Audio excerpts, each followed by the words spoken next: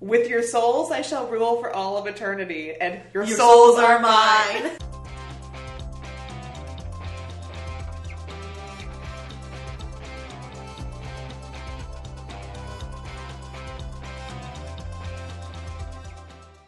Hey guys, you are listening to Drunk and Uncultured.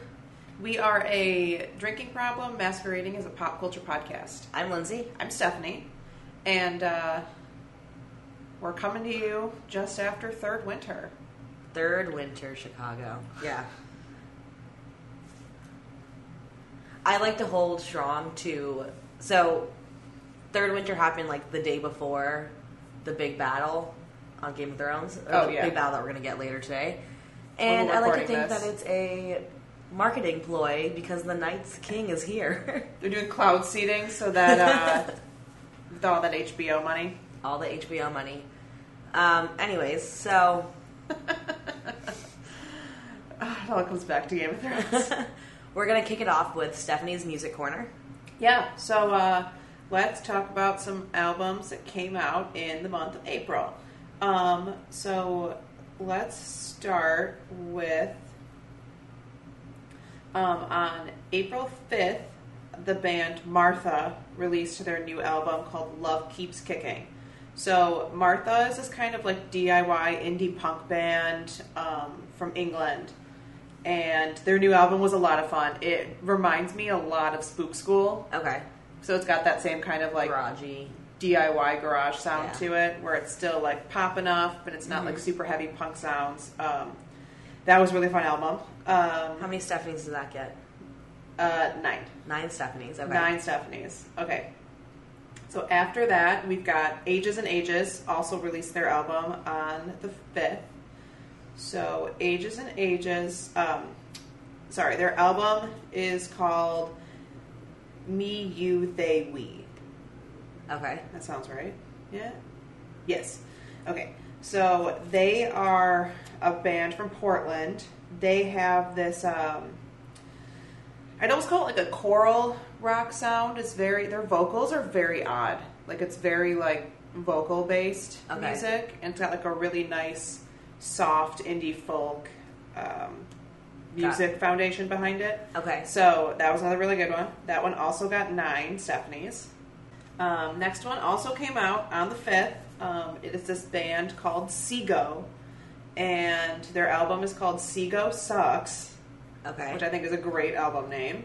For those of you that are going to look this up at some point, it's Seago, and it's pronounced or spelled S-E-G-O. Oh, yeah. Which I think is helpful. Yeah, that's fair. They're another, like, they're a bit of like a noisy rock sound. They actually remind me a lot of some early Beck sound. Their album was great. I gave it a 10 out of 10 Stephanies. 10 Stephanies. Yeah, that was a really fun one. That's definitely one of my favorites. It's just got like I'm trying to think of a good word. It's got like an industrial feel to a lot of it, and it's a lot of layered vocals with interesting and kind of out there guitar sounds. So definitely a fun one if you want to check it out. They play Chicago in a few weeks, and I think I'm going to go. Also, tickets are like $10, so cool. Very in. Okay, my next one is actually one of my favorite bands of like all time. Catfish and the Bottlemen released their 3rd album. It's called The Balance. When did that come out? This came out on the 26th. Okay. So from when we were recording, it came out 2 days ago. Okay. So they're a Welsh band, but I gave that one a 10 out of 10 Stephanies. I really liked that album. And then my final one actually is super relevant to what's going on today. It is For the Throne, music inspired by the HBO series Game of Thrones. Okay. So this also came out on the 26th. So this album is essentially just a big collaborative piece between a ton of different artists, and all the songs are inspired in some way by, Game of Thrones. Some of the artists that are on here, the big single that's come off of it is a song called Power is Power, and it's Travis Scott, The Weeknd, and SZA. And then there's songs by The National, there's a song by Matt Bellamy from Muse, there's a song by Lumineers. They have country sounds, they have rock sounds, they have the hip hop. It's a really fun album. Okay. I actually pre-ordered this before it came out. I pre-ordered the vinyl, and I won't get it until July. Cool. Yeah, so those are my... this one I gave 9 Stephanies. 9 Stephanies. 9 Stephanies. Okay. So, Steph, what are we drinking today? So, this week we are finishing off the beer that I actually brought from Kentucky. So this might be a little old. Fair warning for you right now. This is the West 6th IPA. So this place is in Lexington, Kentucky. And I actually came across it on that trip that our former guest Hannah and I took to go see the Foo Fighters. That time when we drove all the way to Kentucky, checked into our hotel, and found out the concert was canceled about 10 minutes later. Yeah, that trip. So, yeah, we ended up hanging out here. This is a 7% IPA, so buckle up, because the shampoo effect's going to hit real hard in a minute here. I'm trying to think. This is not, just so you're aware, this is much more of a hoppy West Coast style rather than a New England. But we can give some more flavor descriptors when we crack it open. Yeah, this can's kind of busy. Nothing like super cool on it. It does say on the top, why a can? Better for the beer, better for a planet, better on the go. And that's really the only like interesting thing, like the indie craft logos on here. Yeah. Which, as Stephanie mentions, every episode is pretty much on every beer. Here we go. It smells dank. It is dank. It, I would almost say, like, this, it smells, like, loud. That's the only word I can think of to describe it. It's not as dank as it smells, though. No. Alright, so let me read you some quick facts on this. The hops in here, there's Cascade, Centennial, Columbus, and Citra. You can definitely taste the Cascade. Citra, not as much. I don't get the Citra as much. I don't either. I like it. It's kind of hard to discern some of the flavors in here, though. Yeah. Like, it's very... You said it, like, smells loud, but it also tastes loud. Yeah. So it's like... There's a lot, I feel like, going on. Yeah, there's a lot in here. There's 5 malts, 4 hops, and they list the yeast that they use, too, so... Yeah, I mean, it's hoppy, it's bitter. It's good. I get a floral taste to it. I get piney. I don't get pine in this. Yeah. It's got like a little bit of grassiness to it. I think that's a lot. That's what I'm tasting. Oh, I'm an idiot. I'm reading this and it literally says pine needles. So, pine. Yep. That's what you're supposed to taste. Whether or not I do, I don't know. But I mean, I like it. Yeah, I like this a lot. It's not crushable by any means. Oh, God, no. All right. Words for this beer before you get sidetracked. I get a bit of a, like, I'm trying to put my finger on what kind of citrus I get. Maybe like a tangerine flavor almost? I'm really not tasting much citrus. It's more on the front end. Oh. I get hit with a little bit of citrus. I did just get it. It's very mild citrus. Yeah, it's not very...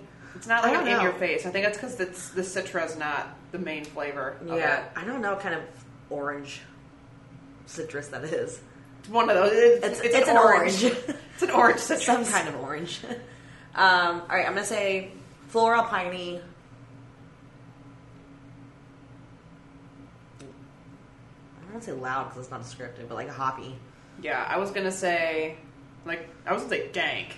Yeah. Because it's like, those are some dank hops. I was going to say grassy, and there's a little bit of a sweetness to it. Like when you think about the citrus, there's a little bit of a sweetness to it.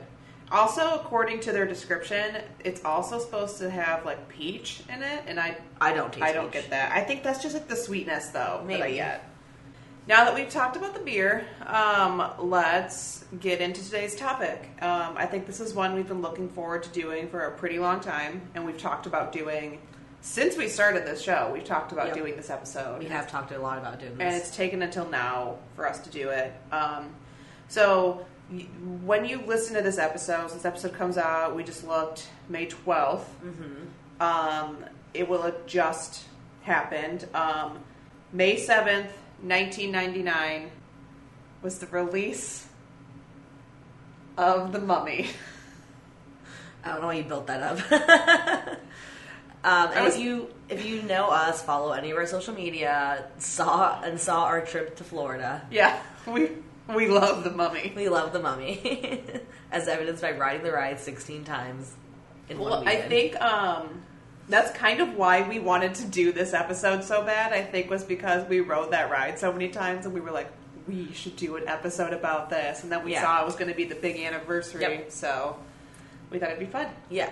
So, Steph, do you want to give some background? Yes. I do want to say that this episode, we're just going to talk about the first movie. Yes. We'll probably, at a later point, come back and do more of the franchise as a whole, but for today, we just really wanted to focus on the first one, since it's the anniversary of that one. It's the anniversary, and it's obviously our favorite. Yeah. So, unobjectively the best one.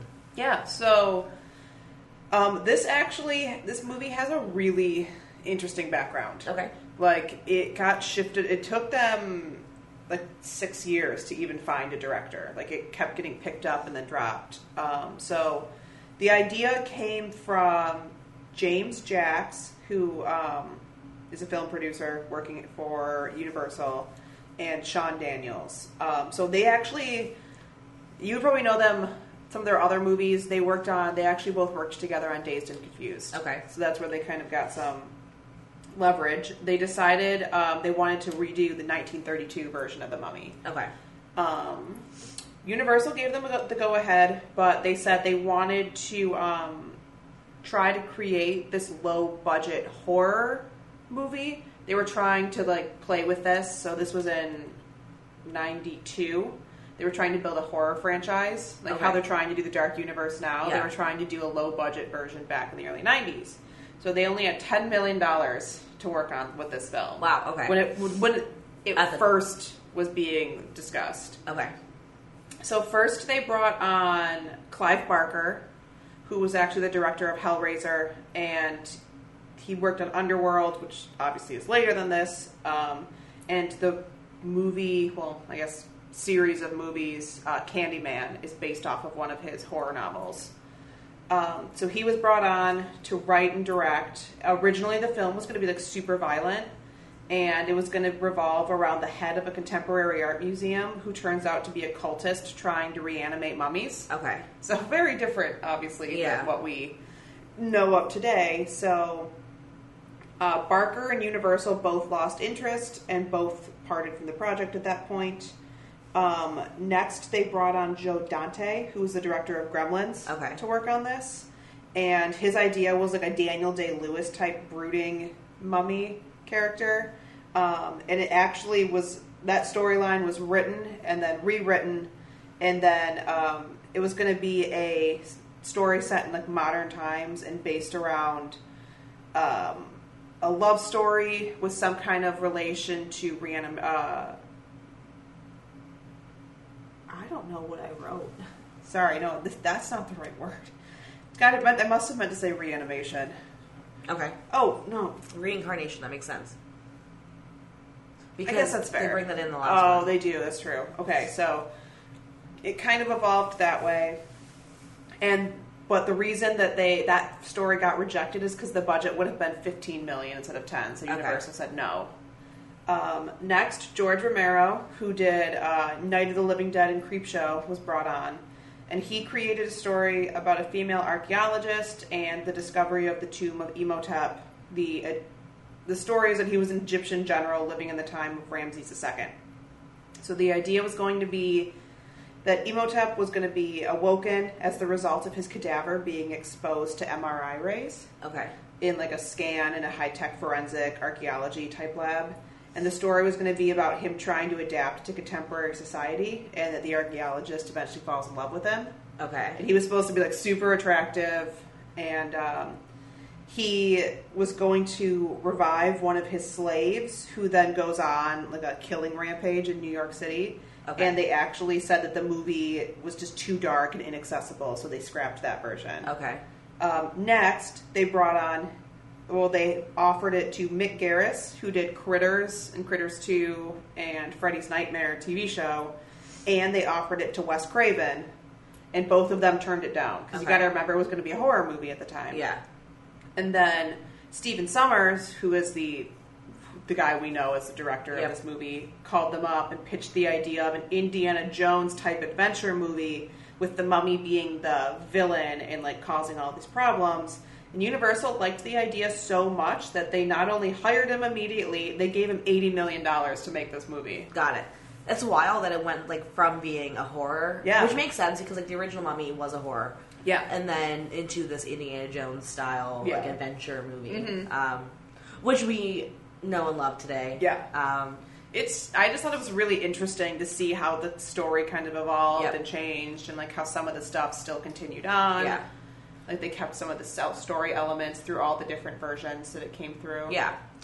So, while we're on the topic, though, why don't we go through just a quick plot summary for those of you that have not seen it? Yeah. I'd hope you've seen it. This movie if you is haven't, great. It's on Netflix. Go see it. It is on Netflix. I forgot. That's where we watched it. Go watch it. But, all right. So, Rick O'Connell, American. Brendan Fraser. He's an adventurer, and he travels to Hamunaptra, which is the city of the dead, in Egypt. It's like this mythical city that no one believed actually existed. It's like supposedly made of. It's like where all the pharaohs hid their gold after they died. Like where the richest of the Egyptians were buried. Yep. And so he travels with a librarian, that's Evelyn, and her brother Jonathan. And they accidentally awaken Imhotep, a cursed high priest from the reign of Pharaoh Seti I. And Imhotep tries to resummon his love from that time, and he just causes a bunch of problems. He's got to reanimate himself, and hijinks ensue. Yep. There's mummy chases and... There's mummy chases, there's like plagues. Weird bug things going on. Oh, there's scarabs, there's tons of curses. There's tons of quotable jokes. Oh, there's some good ones. Yeah, go watch it if you haven't. Yeah. So now that we've done that, let's get into some discussion points. Yeah.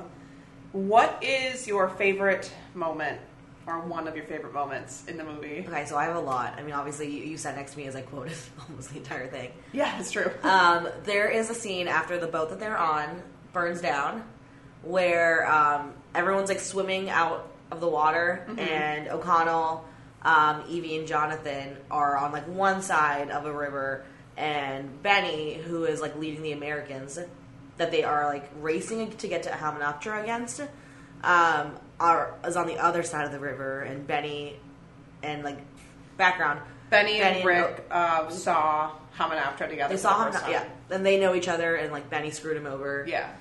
So Benny just yells, "Hey, O'Connell!" Looks to me like I got all the horses. And then O'Connell goes, "Hey, Benny!" Looks to me like you're on the wrong side of the river. and he like looks around and just like kicks the water and walks away. Yeah. There's something about that scene, the way he says river, that just always cracks me up. Yeah. Also, Benny getting thrown over the side of that boat. Oh, that's a really good one. They just like throw him over the side of the boat. He gets thrown so many times. I know, and that's why it's so going to be funny. watching Malort shot every time. Oh, God, yeah. I think my favorite moment is when the mummy like screams in Rick's face, and then he screams back at it. And that's a thing they carried on into the other movies, is like, because everyone was so obsessed with it. But the first time it happens when they're in the tomb is so funny. Also, just anytime he just like screams, is hilarious. So he just yells. I also do really like the scene where Evie is like trying to put the book away in the beginning and just knocks the entire library to pieces. Yeah, that was a good one. I made a note saying, "What's your favorite running gag?" And I think we both agree it's anytime Benny gets the crap beat out of him. Yeah. Anytime Benny gets thrown by Rick specifically. He like throws him across the room, he throws him off the boat, he does all kinds of stuff. How many times have you seen this movie? I don't know that I can actually tell you a number. A lot. I used to have it on VHS. So a lot. Good like this was something I used to watch like every weekend as a kid. So very many. Yeah, I've seen this movie a bunch. I'm trying to think when I first saw it. I couldn't even tell you. It had to have been shortly after it was released on VHS. I think we rented it. Good segue. Yeah. Do you know what your first experience was? I think my first experience watching it, I was at a sleepover at my cousin's house, and when I was a kid, I'm one of 4 nieces, so my aunt would have all of us come over and stay the night for the weekend. Okay. So I think we watched it in her basement. Okay. And I was very scared because this movie, I think, is the reason I'm so afraid of bugs. Got it. My first experience was a movie night with my parents. It was probably 2 or 3 years after it came out. And it was in Florida, so I was maybe 9, 10. Okay. And so we went to Blockbuster. My sister was like, let's get this. I've heard such good things about it. However, on our DVD for 10 Things I Hate About You, there was a Mummy preview, but it was the preview to the horror Mummy. Didn't we try and look up what movie that was at one point? We couldn't find it, but there was a preview to it, and that movie was fucking terrifying. Yeah. And I thought that was the movie we were watching. I was like, I don't want to watch this. And was not looking forward to it. My sister was like, it's not the same movie. She had to convince me that it wasn't. And because she also remembers seeing the preview during the VHS part where you have to watch the trailer before the movie actually starts. Oh, I forgot that was a thing we used to have to do. Yeah, usually we just fast forward through, but we would sometimes. Didn't we find out? Wasn't it called Revenge of the Mummy or something? Like that, I think we found it. I think we did find it because it was really scary. Because we watched the trailer in your kitchen. You and I did. Oh yeah. We did eventually find it, but we watched that together, and then my sister and I immediately became obsessed with it. Mm-hmm. And then rented the second one, and then we eventually bought them, and it was our thing. We would watch it constantly and just quote it to each other all the time. Yeah. I wrote down a couple of questions while we were watching. So I do have to say we watched this last week and drank a 13% stout while watching it. So my notes are very bad. I think my favorite note that I wrote down is, why do all the white people wear beige? That was something we talked about. They all wear beige and white, and then anybody that's not white is wearing black. Yeah, well, the Magi all wear black. Right, but all the white people are it's white colonialism. That's what we said. We also said that it reminded us of Westworld because they have the India world or whatever. That is what we did talk about that. We also talked about how the only time there is anybody black in the movie, it's in the beginning, and they're they're the original Magi. Yeah. Yeah, they're the Magi that do the bad curse on Imhotep. Yep. Also, this movie is very white, and some Egyptians. Yeah, it's mostly white people. It's mostly white people pretending to be Egyptian. Yeah. I wanted to look this up. I might do this right now. Were people ever actually really mummified alive? Do we know if that was a real thing? So I actually read something about this. Technically, Imhotep was never mummified. He wasn't he didn't have his mummification performed on him. He was just essentially buried alive. Yeah. They wrapped him. I read something about how there's an original script.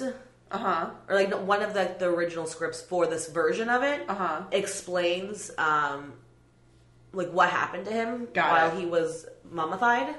And not while he was mummified, but while he was buried. And so it kind of explains the scarab part. So these scarabs have been locked up in a tomb essentially for thousands of years. Mm-hmm.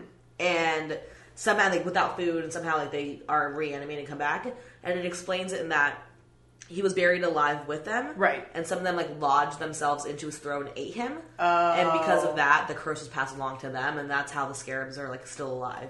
Got it. Well, I know it started with the scarabs on the wall. Right.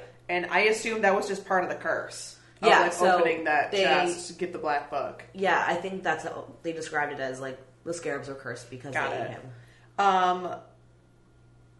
Can we talk about why the Book of the Dead brings the dead back to life, and then the Book of the Living puts them back to being dead?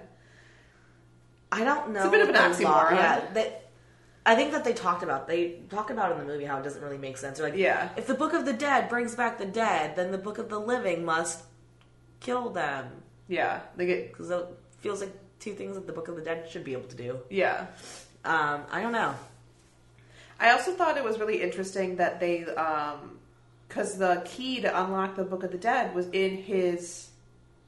Was it in his sarcophagus or was it in the?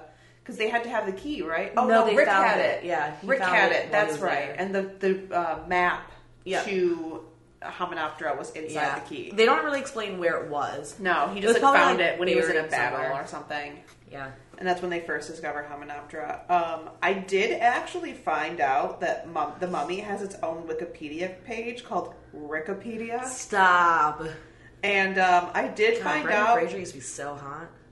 That's George of the Jungle hot, man. I know. He used to be so fucking hot. So this has a lot of information about Rick O'Connell, and it's hilarious. Like, way more than you would ever want. Interesting. So he's supposed to be from Chicago. Oh, I didn't know that. He was born in 1902, and he's from Chicago, and he was a colonel in the French Foreign Legion, which actually is total nonsense because that's not a thing that can happen. Like, the French Foreign Legion cannot have Americans that high up. So that brings up a good point, because we should talk about like when this movie takes place. Oh yeah, so good call. It's like in the 40s. I think 1920 something. Oh yeah, didn't we look this up? 1926. Yeah, so it takes place in the 20s, which I think at the time... You thought it took place in the 80s. Yeah, I mean, I don't know. They had, like, really well-running cars, and I don't think that was a thing in the 20s. I don't know. Have you seen Great Gatsby? That's supposed to be the 20s, and they have super bougie cars. Yeah, that's true. But it's also Egypt in the 20s. I mean, that's fair. I think the car part was in London. Still in Egypt. Oh, I thought they don't go to London at any point in this. Oh, it's in the next one. Yeah. I forgot about that. But in the next one, they're on like a double-decker bus. That's true. No, I do remember that now. So like, there's a reason why I thought it took place in the 80s, and it was like the technology was just like, insane. I want to say that there was like a color TV in the second one. Well, the second one's quite a few years after because... It's not like 20 years after. Yeah, because they have the kid. The kid's not 20 years old. Can we talk about how Evie is like constantly being randomly sexually assaulted? Yes. So, I mean, there's nothing really to say other than like she is constantly being randomly sexually assaulted, and it's weird. Yeah, to watch. Oh yeah, for sure. I also wrote down, as a kid, I was way more afraid of quicksand. I think we all were. Like, that was like a super irrational fear I had, and I wrote that down during the scene with the plane. I saw a meme that it was like, I was way more afraid of quicksand than I should have been, something like that. And it's true. I thought I would encounter quicksand more often than I actually have, which is 0. Yeah, it's been 0 times. 0 times. There's a lot of really fun, like, overly Americanized stereotypes in this movie, God, and it is so funny. Everyone's a gunslinger. Well, the best part is that the Americans are Texans, so they pick, like, the one that they can stereotype. Oh, yeah, they all are, like, gunslingers, and they shoot, like, 100 bullets every time they shoot. Yeah, they and all one guy's got, like, the gun where he's, like, hitting the back of it. Oh, yeah. And they're literally just, like... They have guns coming out of nowhere. Yep. We're like, where do you keep getting these guns from? Yeah. That one was. And then, of course, the guy with the glasses, where like his glasses fall off and he just can't see anything. That was something that we talked about too. Because like I don't know anybody that like your glasses fall off and you literally cannot see anything. Like you can see shapes and stuff, like blurry stuff, but. Yeah. That was wild. He's like, can someone help me find my glasses? And I'm like, dude, you can see that there's a mummy in front of you. Yeah. That was a very stereotypical moment. Oh, yeah. That's part of our drinking game. Yep. I also wrote down, Jonathan drinking and shooting is my spirit animal. because he's just drinking the entire time. Jonathan drinking is my favorite because he's like there was a scene where he's like pouring a shot of whiskey and he's like trying to drink it, but somebody just keeps taking it from him. Yeah, and he's just like, "What the fuck? I'm trying to get drunk here." Yeah, he's great. Favorite character, Jonathan. Yeah, for sure. For me, it's Jonathan with Benny in close second. Benny is really funny. Benny as a character is trash, but his jokes are funny. Oh, it's, like the things that happen. That's what it's supposed to be, though. Like he's obviously like an awful character, but it's just so funny. The only way to make him likable is because they had to make him an idiot. Yeah, and, like it's funny. My other favorite scene, and this is just because it's continued to the second one, and I obviously haven't seen the Dragon Emperor or was there one after that? Well, the Tom Cruise one came out. Yeah, fuck that one. But when he's trying to read from the Book of the Living, or when Jonathan's trying to read from the Book of the Living, and he's like saying like a spell essentially, and he doesn't finish it, and all of the mummies come to life, like the warrior mummies, and Imhotep is like, thanks. Yeah. But then as he's reading, like trying to finish it, he's like, I don't know what this last one. It looks like it's a bird, a stork. And Evie is like incapacitated and like trying to like call out what it is. Yeah. But in the second one, the kid does the same thing. Oh, and it's Jonathan. That's like saying what it is. Yeah, and he's also incapacitated. Yeah. He says, it's a bird, a stork. Yeah, that is good. Oh, I hate that fucking kid in the second movie. That kid is the fucking worst. Okay, I found something else really interesting. So, in doing research for this, we actually found a lot of really interesting facts about like things that happened during this movie, and just different things beyond like how it came to be. So, the role of Rick O'Connell was offered to Tom Cruise, Brad Pitt, Matt Damon, and Ben Affleck, and then Brendan Fraser.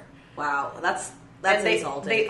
They only casted him because George of the Jungle had just come out. Got it. And so it was super popular at the time. So they were like, he works. He could be like a adventurer type guy. Yeah. Also, he was hot. Yeah, he was looking real good. He's had some ups and downs. Yeah. I also found out that Rachel Weisz is married to Daniel Craig.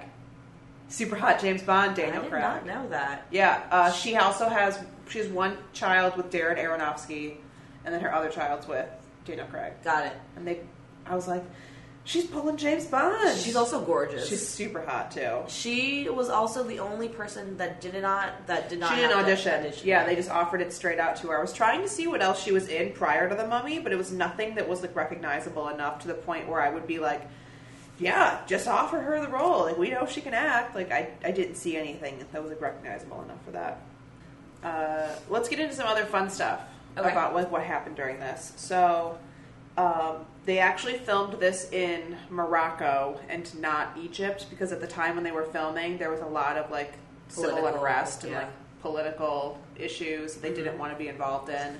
Yeah, I read something about how it would have been like really expensive to like get safety crew, like to have, I don't know, like the right kind of defense and security, and then to be able to ship a lot of the stuff there would be expensive. So they just figured Morocco's version of the Sahara was. I mean, it works. Yeah.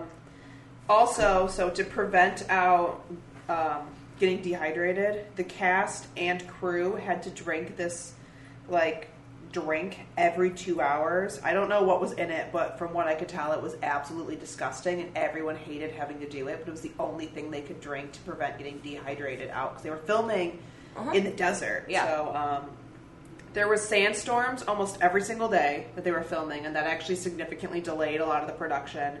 Several crew members had to be airlifted out after being bitten or stung by snakes, spiders, scorpions. So on the note of the sandstorm, I saw something really interesting. You know the scene where Imhotep has they're flying the plane and Imhotep's got like a sandstorm behind them. There's a point where they cut to his face very quickly. They're like showing a body shot and then cut to his face really quickly. Yeah. Because his bottoms, like his tunic essentially, because he doesn't wear anything. Yeah. It's just something that like, covers his like front and back.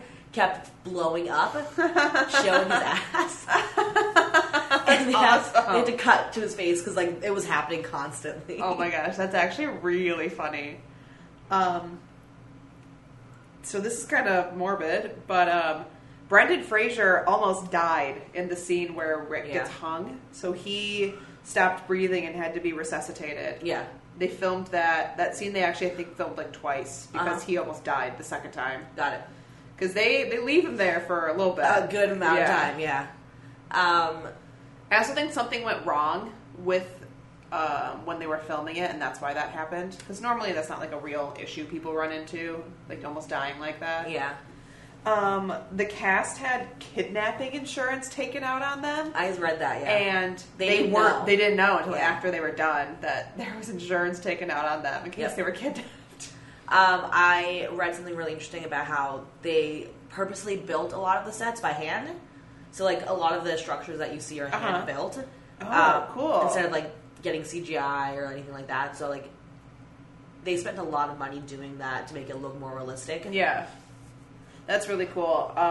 So the library disaster, the scene that I was talking about where Evelyn destroys the library, they did that in one take because it would have taken them a full day to rebuild everything. Right.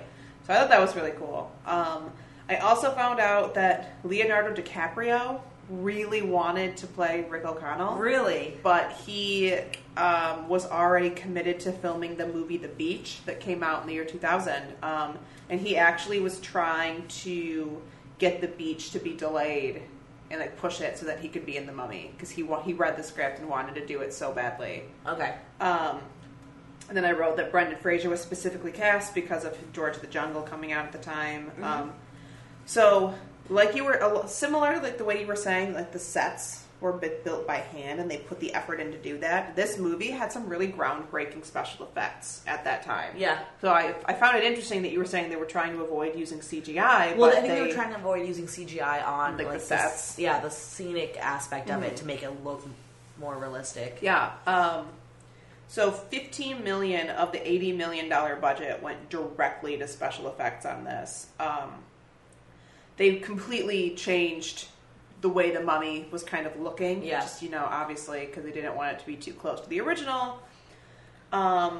It took them 3 months to design what the actual Mummy was going to look like before they were even, like, going into principal photography.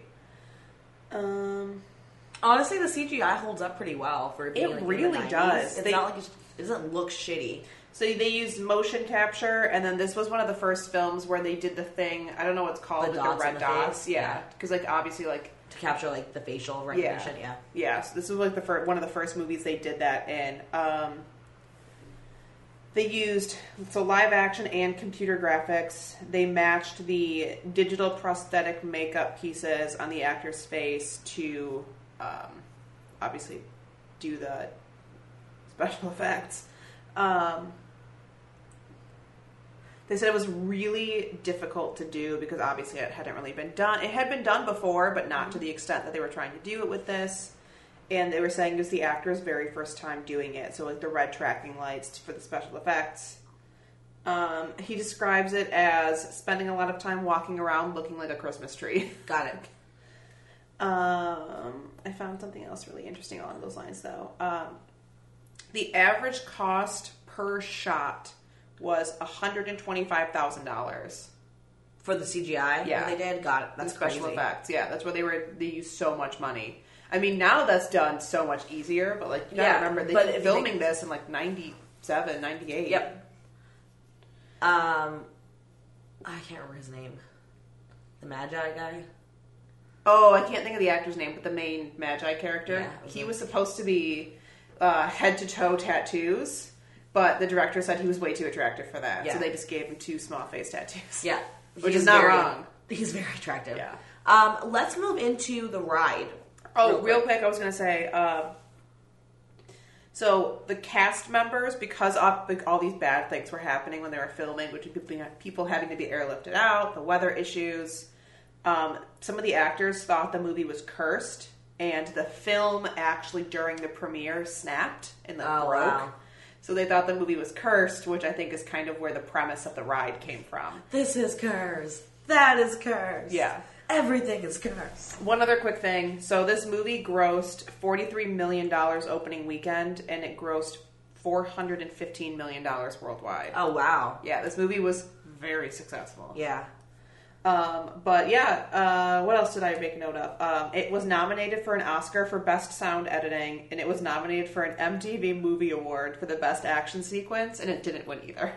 That's not surprising. No, it's not surprising at all. Quickly, other adaptations. So The Mummy Returns sequel came out in 2001, and it said that Universal called Stephen Soms and on the day the movie was released, and they're like, when are we doing another one? Like, cool. We need another one right now. Yeah. There was an animated series which used to be on WB Kids, and it used to play like right before Jackie Chan Adventures, and I totally remember watching that. I did not watch that. They did the Scorpion King movies, which are bad, and that is The Rock. Yeah. And then I also said Mummy, Tomb of the Dragon Emperor, and then The Roller Coaster. Yeah. Which is the best part the of best the Mummy part franchise. Of the Mummy franchise, yeah. The Revenge of the Mummy is the name of the ride. Opened on May 21st of 2004 in Orlando, and then it opened June 25th of 2004 in Hollywood, and then they actually opened a third one March of 2010 at Universal Studios Singapore. Okay. So there's two storylines. So Singapore and Orlando have the same storyline, and then Hollywood has it's a totally different ride. Okay. Really cool thing, in 2004 when the ride opened, the ride was so popular that the lines would like stretch way into the park. And like that line is a huge waiting area, like indoors, but... Well, so yeah, it has a huge waiting area, but I don't think I've ever waited more than like 15, 20 minutes. Yeah, I haven't either. But that makes sense because it was like super popular, so they had to make it. Yeah, but so the crowd would go emo tap, like the hypnotized people. Yeah, like, that's funny. Yeah, so they would do that. Just like the hypnotized town folks in the movie, and I thought, I'm like, that's funny. That is funny. People were very dedicated to the That movie is great, yeah. So yeah, I get it. The ride in Orlando is based off of basically the film being cursed. Yeah. So as you go through the line, there are TVs where you see them, like, they're doing interviews essentially about how it's cursed. Yeah, so the story of that is that the movie is cursed, and it's how the different crew members and cast members are responding to the curse. And the entire idea is that Brendan Fraser refuses to wear the Magi symbol after being warned about the curse. And then he ends up stealing a crew member symbol, who is the PA that you see on the ride. So after he refused to get caught, no one will bring him coffee because he won't wear the symbol. Yep. And I didn't know that was a thing, but apparently either. if you're in line long enough, you see that as part of the storyline. It's like in the there's a ton of Easter eggs in this. Yeah. If you go through it enough times and look. So, yeah, there's a PA that's missing, and it's like, he's mummified, and as you go through the ride, like, the beginning of it, he goes like, Are you What are you, insane? The curse! It's real! We've run this ride too many times, guys. But if at the end of it, when you get off and you're going, before you go through the store, there is a like missing sign. Oh, and yeah. it's like missing this PA. Yeah. And you don't, like, if you go on it enough times, you like start to notice some little Easter eggs. Well, apparently in the scene where Brendan Fraser steals his Magi symbol, there's like a scene in the background of him like tripping and falling into a tomb. And that's why he's the one that's on the Interesting. ride. Yeah. Yeah, we've never gotten that. I've never been in line long enough for that. I do really like the old woman that's like she senses danger. Yeah. What else did I get? So we wrote that 16 times. Yeah. We did get to a point where we knew the timing. Oh, and man. we have the entire script memorized. Pretty much. We would go through and like Joe would be like, if somebody calls me insane right now, I'm gonna fucking lose it. I'm feeling very fragile, like right before I lit the mummy. Oh yeah. Oh, those employees were like so sick of us because we just wrote it so many times in a row. We actually got it to the point because there was no line from you get on the ride, like sitting in the cart, ride it, run downstairs through the store, run back through the line, get to the front of the line, 6 minutes. All right, let's do a California ride. Yeah, okay. One more quick thing. So someone actually died on the Mummy ride. Oh, wow. He fell from where where you go to like get onto the actual roller coaster cart. He fell. It's like a 4-foot drop, and he fell and ruptured his spleen, and he died the following morning when they were trying to remove his spleen because it was ruptured. Oh, wow. So technically, that ride is cursed. Apparently. Someone died, and he was apparently he was trying to board the front row, and that's how he fell off. And I was like, shit, I ride that front row so many times. Yeah, we did. It got to a point where like, we're gonna wait. Like, let's wait the extra minute to get in the front row because it's so fast. Yeah, it goes by so quickly. Yeah, the ride itself. There was a point where we're like, the timing's off. We were riding it once. And we're like, the timing is yes! off on this. We were moving. The cart was moving faster than like the everything around us. Like we could like see everything going. We're like, it wasn't like super like noticeable except for people that had been on it 15 times in a row, and we were just like, this is off. Weird. Ooh, this shouldn't happen. Okay, so I have never ridden this, but I thought the storyline of it was really interesting. So the ride itself is supposed to be set in 1944.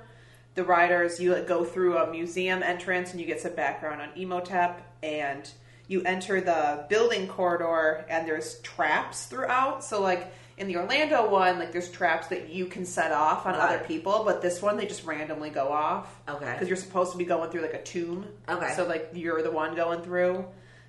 You see the Book of the Dead, you see the mummified man in a sarcophagus, and other mummified remains of people that Imhotep sucked their souls out. The building turns into a tomb, and you find an abandoned archaeological dig, which is actually Imhotep's chamber, and you see a pictogram of him chasing guests. And then you load. So it starts with you're in a dark tomb with fluorescent lights, and the mummy comes to life and hisses at all the riders. Someone warns the guests to run for your lives. The curse is real. Imhotep is alive, and then scarabs eat him. The minecart continues through the chamber as you get dropped. Water drops on you, and all of a sudden, mummified arms come out of the walls to like grab at the riders and like through the ceiling. And then you go through the treasure room, similar setup to the Orlando one, where he tells you serve for all eternity, whatever. And then the souls are mine. You drop down on the roller coaster. And then it says the grand gallery starts to collapse after, this is right after they say, he says, your souls belong to me forever, not your souls are mine. Or with your souls, I shall rule for all eternity. He says, serve me and savor riches of eternal life and join us in eternal death. That's what he says. That's similar to what he says in the... In Orlando, he says, serve me and you'll have riches beyond your wildest dreams. Yeah. Or, I forget what he says immediately. I can't remember what he says immediately after either. It sounds great, though. Yeah, it sounds really cool. I'd love to go to Universal Hollywood. The one thing that is not there in this one that is one of my favorite parts of the Orlando ride is where like you come to a really hard stop, and then it's like saying like something about like time to get off, riders, and then like the glass breaks and Imhotep's up there. Like that's my favorite part, and the ceiling lights on fire. Yeah, and then it goes to the camera. Yeah. I just randomly remembered like maybe like ride 8 or 9. But, we go through and Joe just starts screaming like, like completely wild. We like over the top. We eventually got to the point where we were just being obnoxious on that ride. Yeah, we felt bad for everyone that was with us. Yeah. But honestly, it's like a 6-minute time to go back, so it didn't fucking matter. Yeah. We also were being real big assholes at one point. We would stand there waiting to blow air at people as they walked by. Yeah, we would. I'd be like, you can go ahead. We're gonna fuck with these people. Yeah, no. We would stand there and like, because you could see in a mirror, like where the timing was. Yeah, and we watched some people jump real hard. I was like, oh, we're gonna get some bad karma for this. Someone's gonna do it to me real bad. Yeah, but like the thing is, we know where it is. Oh, it's yeah. for people that haven't been on it before. Yeah, I know. It took me a long time to be able to go on that ride. It's dark. Yeah. It's dark.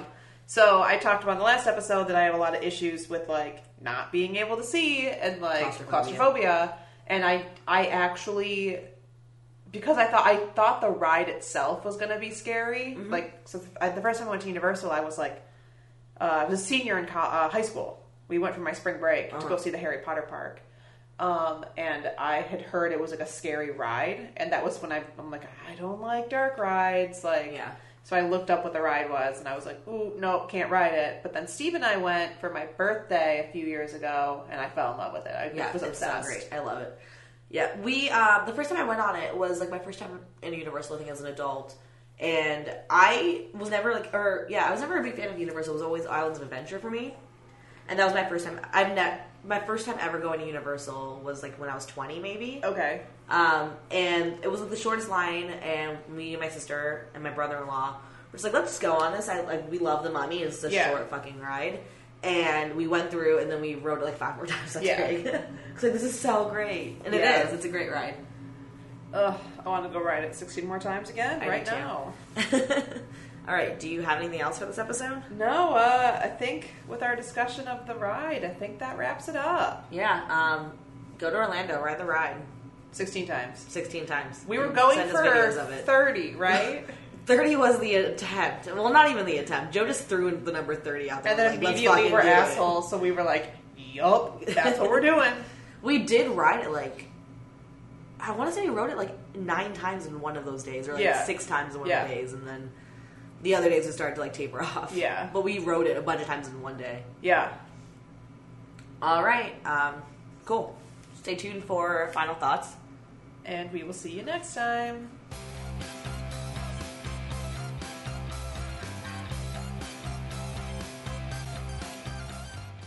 So this week for final thoughts, while Stephanie and I were rewatching The Mummy, we came up with a drinking game for it, so we're going to share that with you guys. Also, it's not very well thought out, because it kind of just... It'll fuck you up, honestly. I mean, yeah.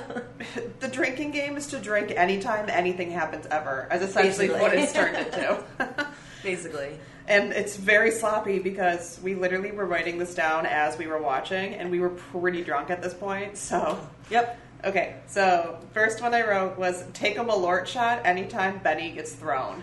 Spoiler, he gets thrown a lot. Yeah, he does. Drink every time they say the same line in Arabic, just in different contexts. Yeah. It's the same thing over and over again. It doesn't really have any meaning. Drink whenever Jonathan drinks. Also, he does it a lot. Yeah. Drink whenever there's an overly American stereotype. I forgot about some of these. There's a lot of those, too. There's a lot of those. Finish your drink whenever Rick screams at a monster after the monster screams at him first. Yeah.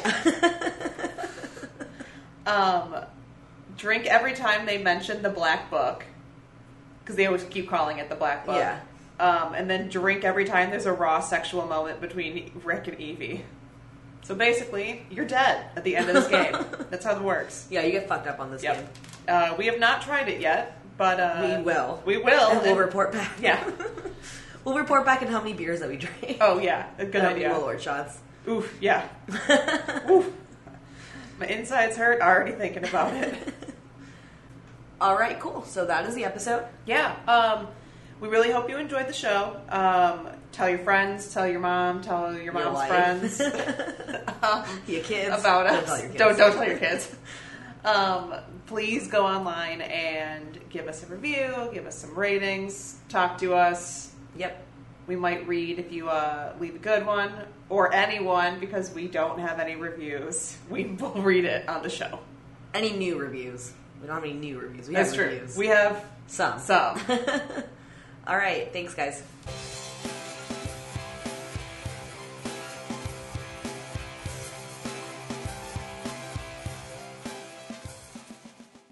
All right, that was the episode.